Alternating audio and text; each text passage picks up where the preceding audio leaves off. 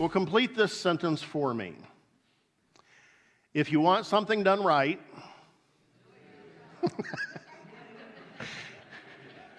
everybody knows it. Everybody knows it. You could complete that sentence because it is a sentiment that everybody feels at least some of the time. And many people feel it pretty much all of the time, convinced that they have to do it themselves if they want it done right. It really does feel that way sometimes, a good bit of the time. Of course, it's really a bit of a cynical approach to things if you think about it. And if we take that sentiment too far, it can really be very limiting to many things in life. For example, if you want to expand a business, it's going to be very difficult to expand that business if you take the attitude that to get things done right, I always have to do them myself. So it can be a very limiting approach to life. And often, if we're honest with ourselves, get it done right is actually code language for get it done in the unique way that I want it done, or even beyond that, in the very peculiar way that I want it done, even though it could be correctly done in a variety of other ways. That acknowledged, we feel this way a lot. And there are reasons that we do. Not to pick on anybody today, but when the grocery bagger puts the bread underneath the milk, we understandably have the thought, if you want something done right, you have to do it yourself. When the company you hire to seal your driveway splatters the sealant all over your sidewalks and your garage door,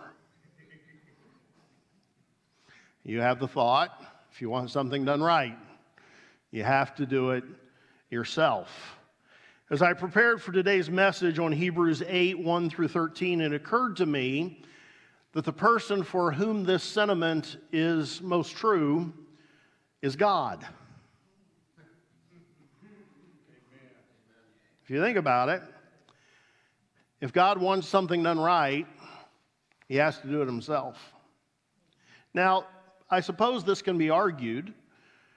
I mean, after all, God has entrusted a whole lot to us, his followers. He has given us the Great Commission. He's assigned us, he has trusted us to carry it out. In his wisdom, he must know that we can do it. At the same time, Bible-believing Christians recognize that anything good we accomplish, any fruit that we produce in our lives, it's not done in our own strength. It's done by God's strength, empowering us and working through us. So do we do it or does God do it? We can say that both are true in a sense, and probably the best answer is that both together. That's probably the best answer. But Hebrews 8 covers something where there's no both and to it. Hebrews 8 covers a topic where there is only one answer. If God wants it done right, he has to do it himself. And so that's where we're at today, and that's what I want to read. And we've been reading together, but today I'm just going to read, and you follow along as I do. I think it should be on the screen behind me. Here we go. Now, the main point of what we are saying is this.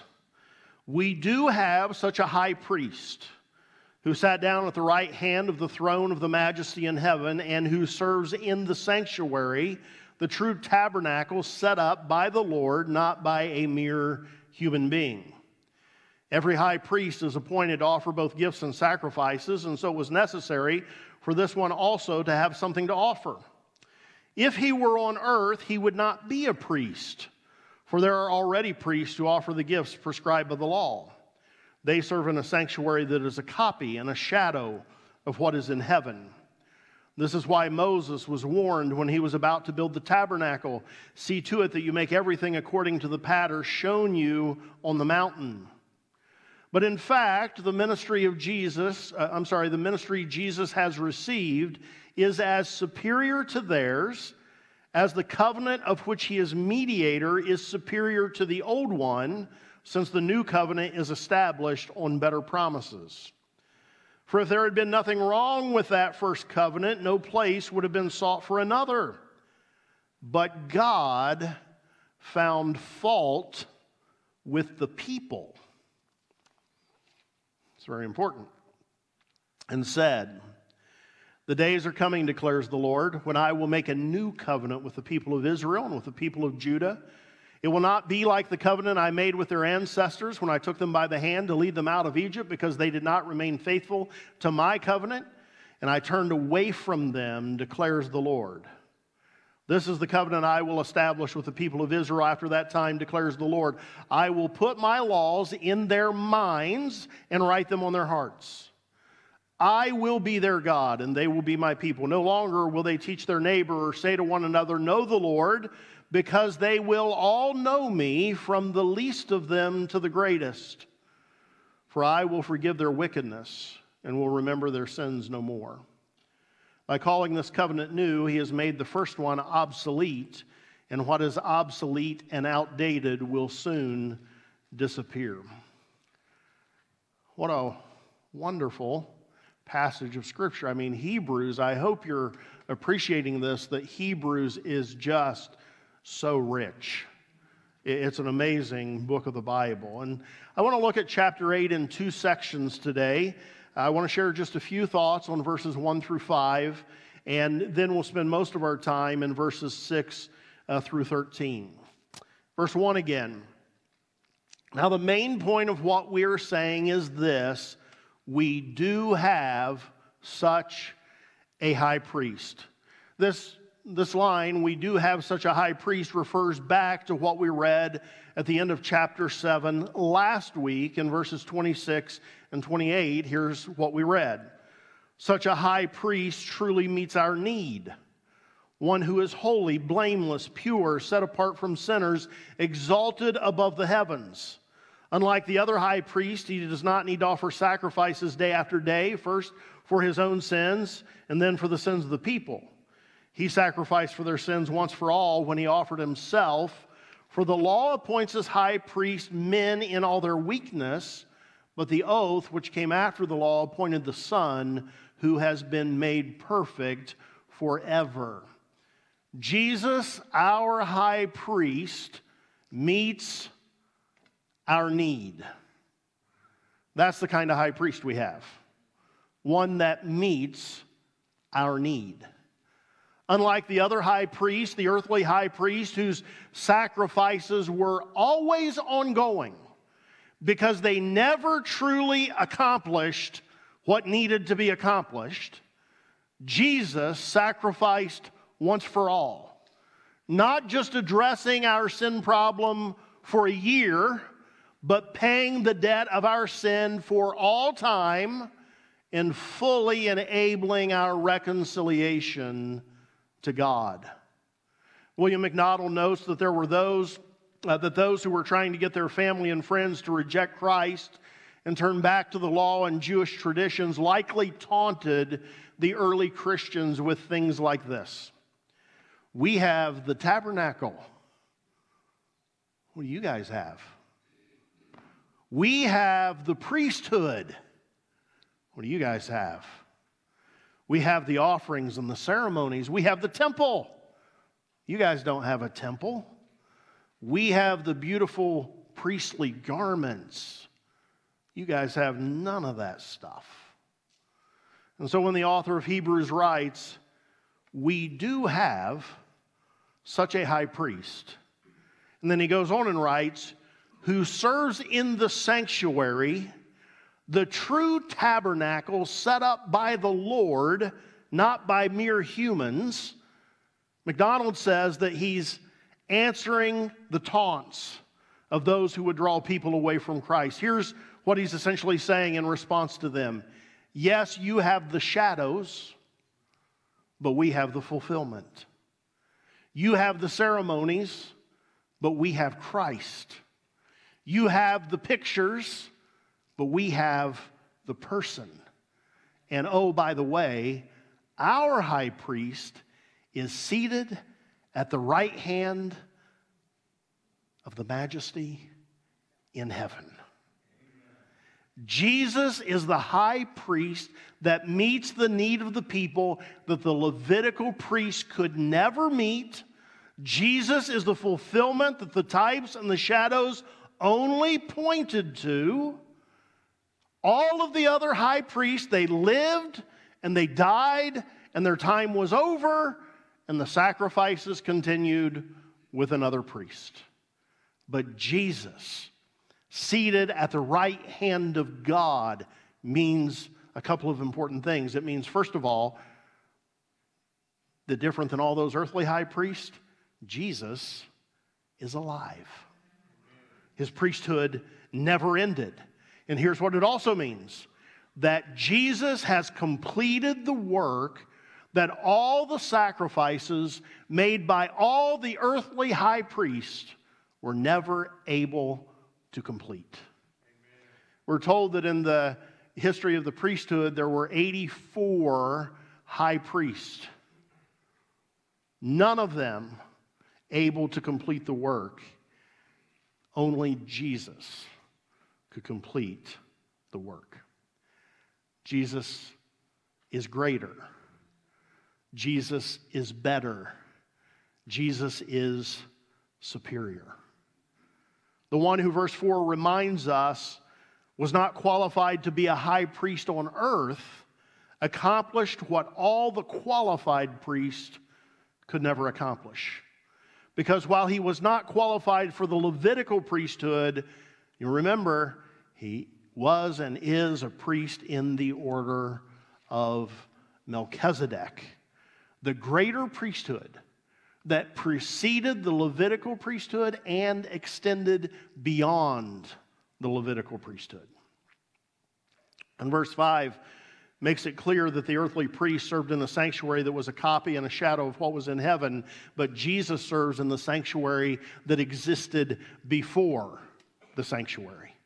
The sanctuary that was the template for the earthly sanctuary, which the earthly one only was there to point to the true one. Edward Fudge, I'm always tempted to laugh when I say his name, shares an interesting point that the first readers of Hebrews were impressed by the antiquity of competing religious systems. So the older your religious system was, they were like really impressed by that. And he writes here that since his readers were tempted to turn from Jesus to Judaism because Moses' law predated Jesus' birth by more than a millennium, the author here is reminding them that Jesus ministers in a heavenly sanctuary that existed before Moses. You want antiquity? Where Jesus is serving existed before Moses. And so these first 5 verses are full of rich truths. Jesus is the high priest who truly meets our needs. He is the fulfillment of the Old Testament types and shadows. He is alive and he's seated at the right hand of God. He serves in the true sanctuary that existed long before Moses came onto the scene. And then we move to verses 6 through 13, which is where I want to focus most of this today. I want to start by rereading verses 6 through 8. They're very important verses. Here's what they say. But in fact, the ministry that Jesus has received is as superior to theirs as the covenant of which he is mediator is superior to the old one, since the new covenant is established on better promises. For if there had been nothing wrong with the first covenant, no place would have been sought for another. And then this important line, but God found fault with the people. God found fault with the people.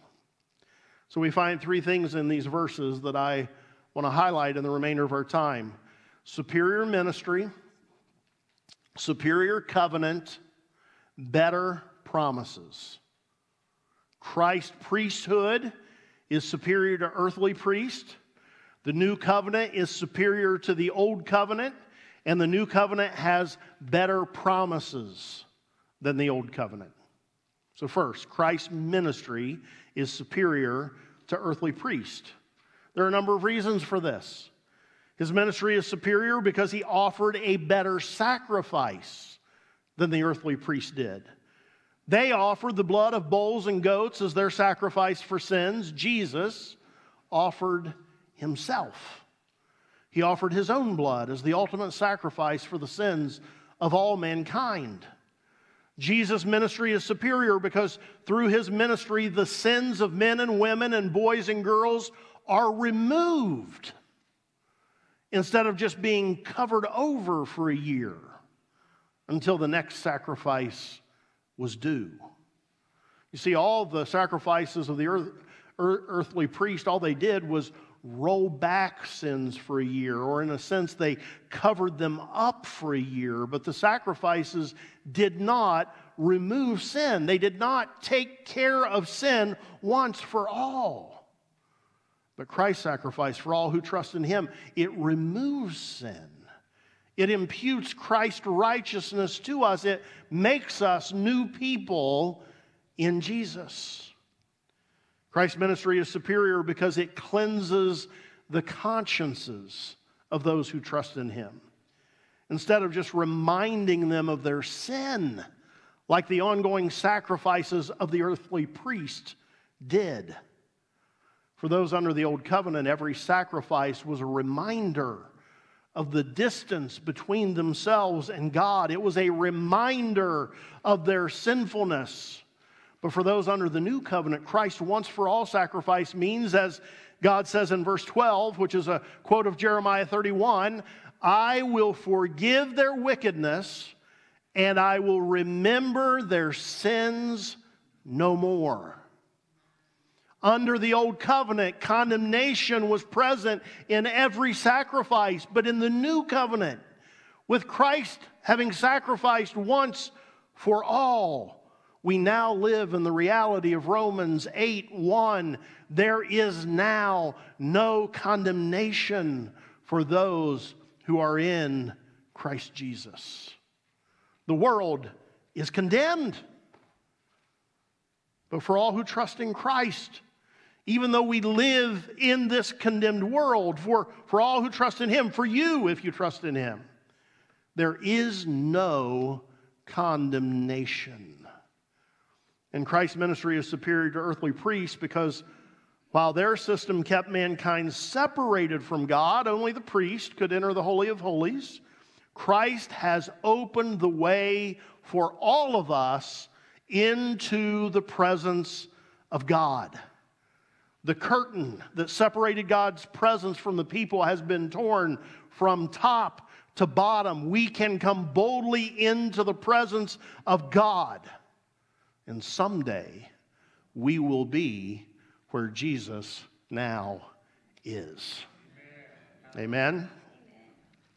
So Christ's ministry is superior to earthly priests. And the second thing we find is that the new covenant is superior to the old covenant.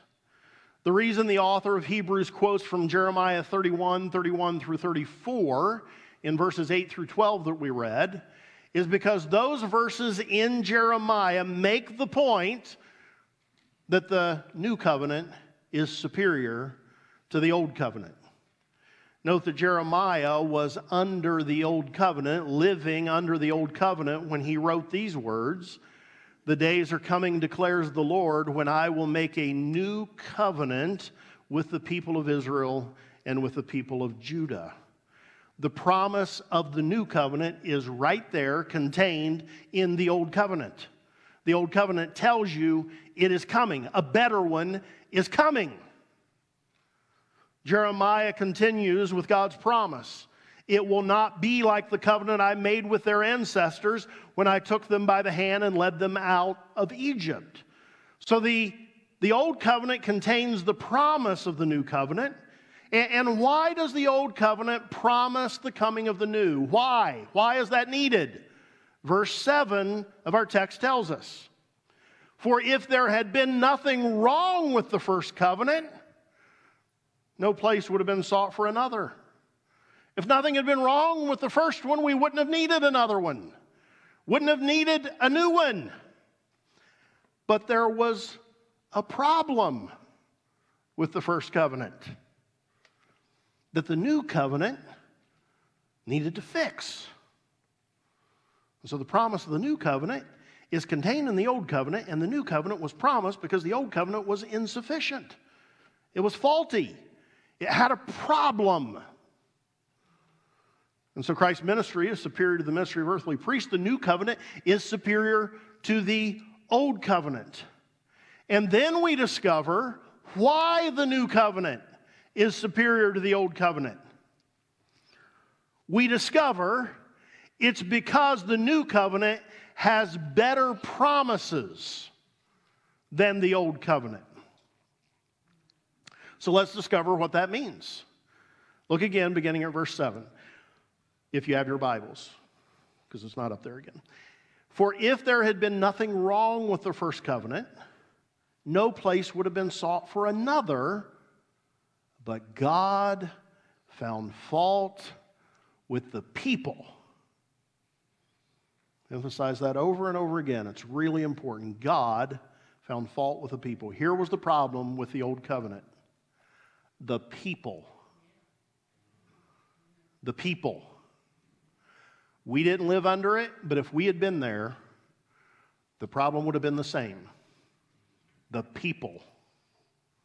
The problem is always the people. You may have recognized this in your own experiences.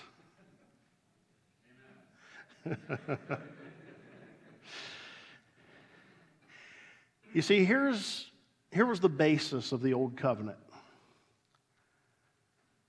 God promised to bless his people, and the people promised to obey God. Leviticus 26, 3 through 12, and many other places, but this one especially tell us about this. God says to the people things like this: if you follow my decrees and be careful to obey my commands, I will send rain in its season, and the ground will yield its crops, and the trees their fruit. And that's the pattern. If you, the people, do this, I, God, will do this. And that runs all through the Old Testament. If you will, I will. The old covenant was based on man's promise to obey God, but the people didn't obey God. So it didn't work. Like, the people were really disobedient. Like, over and over again, disobedient. Like, obedient for just a little while, and then not obedient again for a really long time. Remind you of anyone?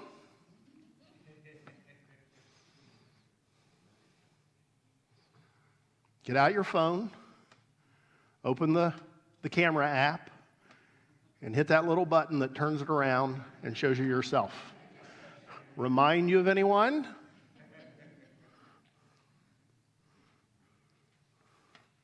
Maybe you see yourself in that picture. I know I do. I know I do. The old covenant depended on the obedience of people who weren't, who were instead constantly disobedient. We see this in Jeremiah, which again is referenced in those verses 8 through 12 of our text today. Here's what we see in verse 9.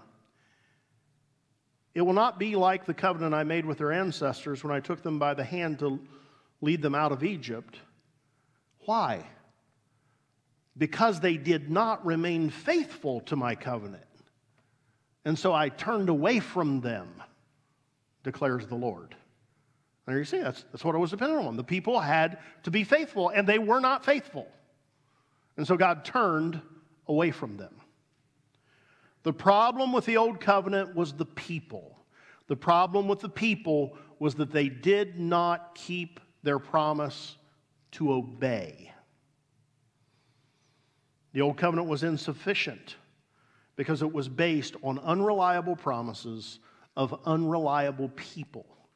The covenant required righteousness from people who could not produce righteousness, from people who were not righteous.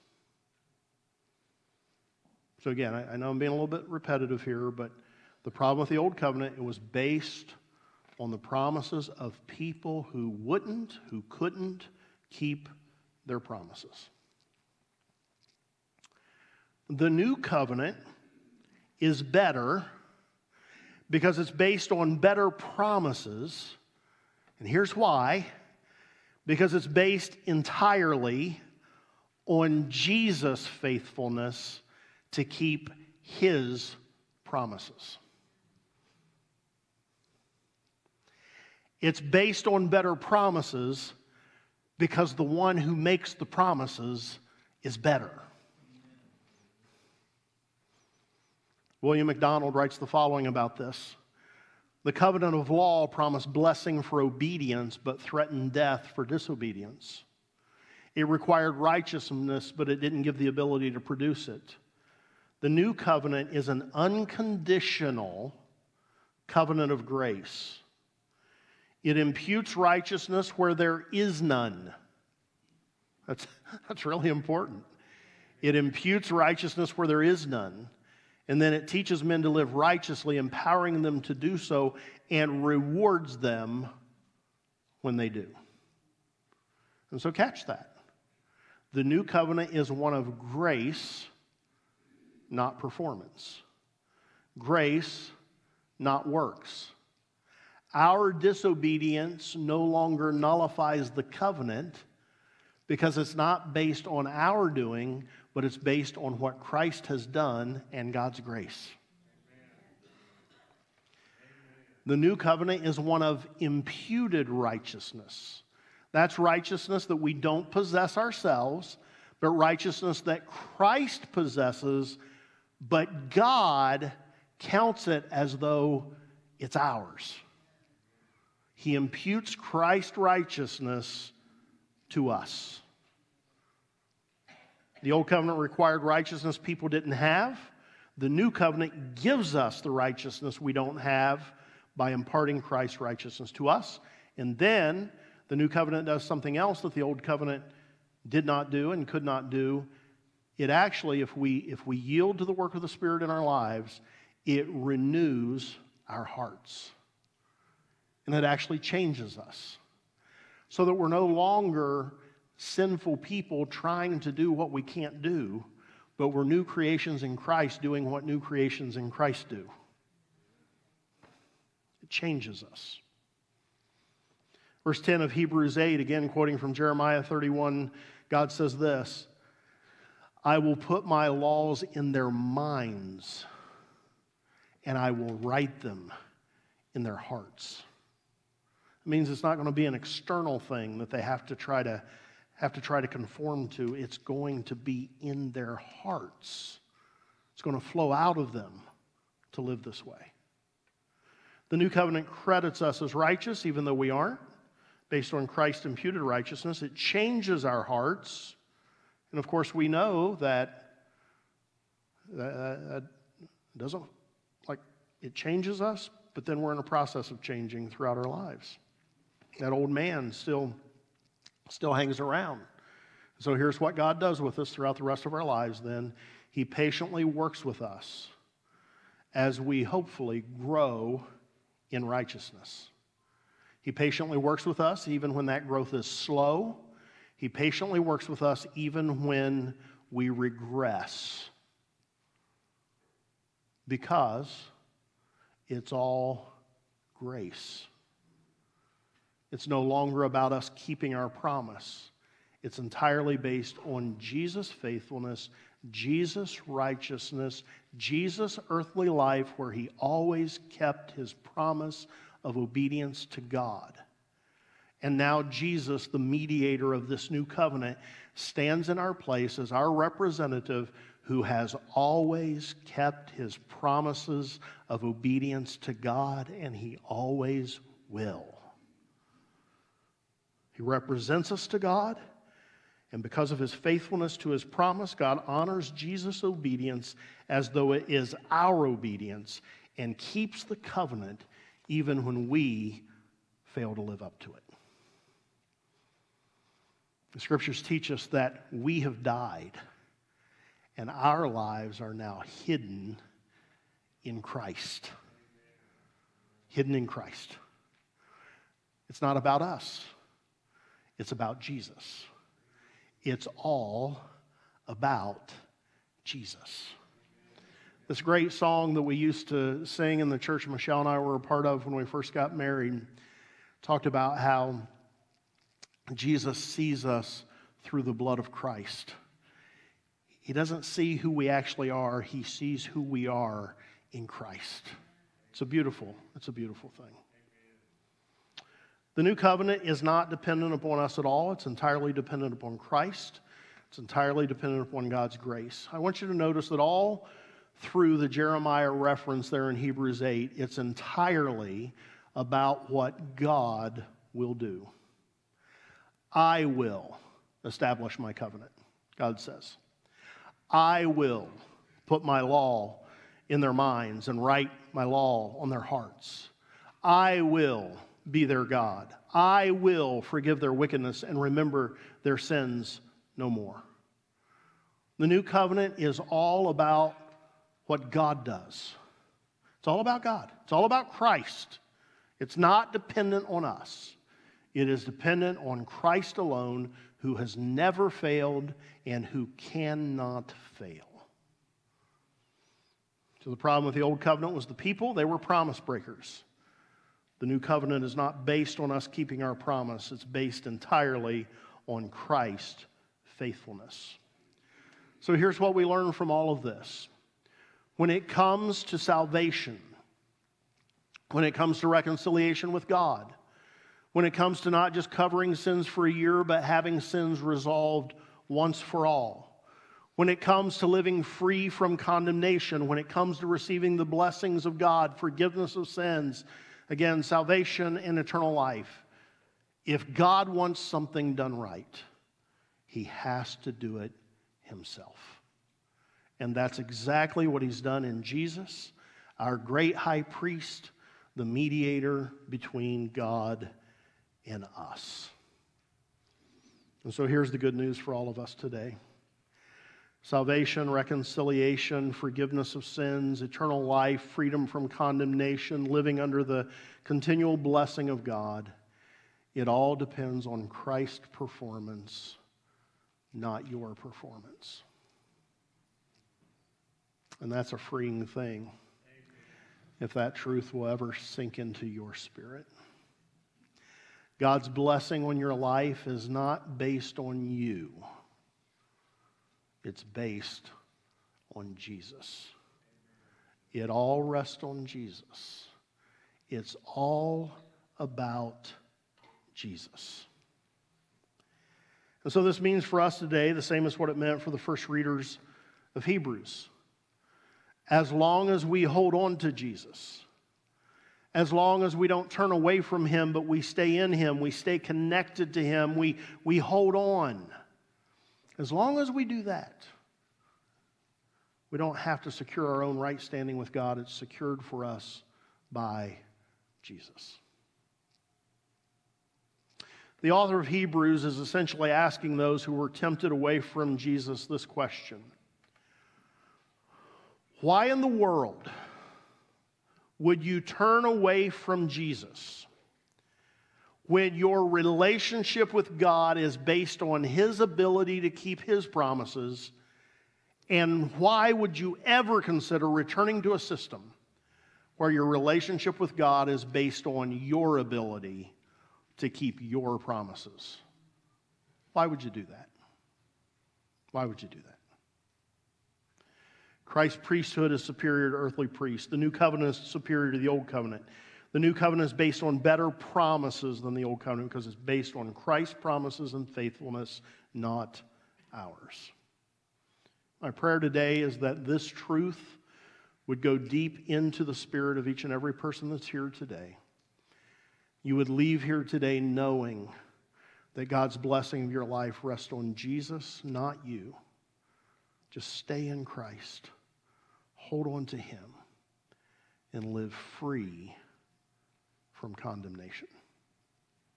live free from condemnation. It's not about you. It's about him. Let's stand.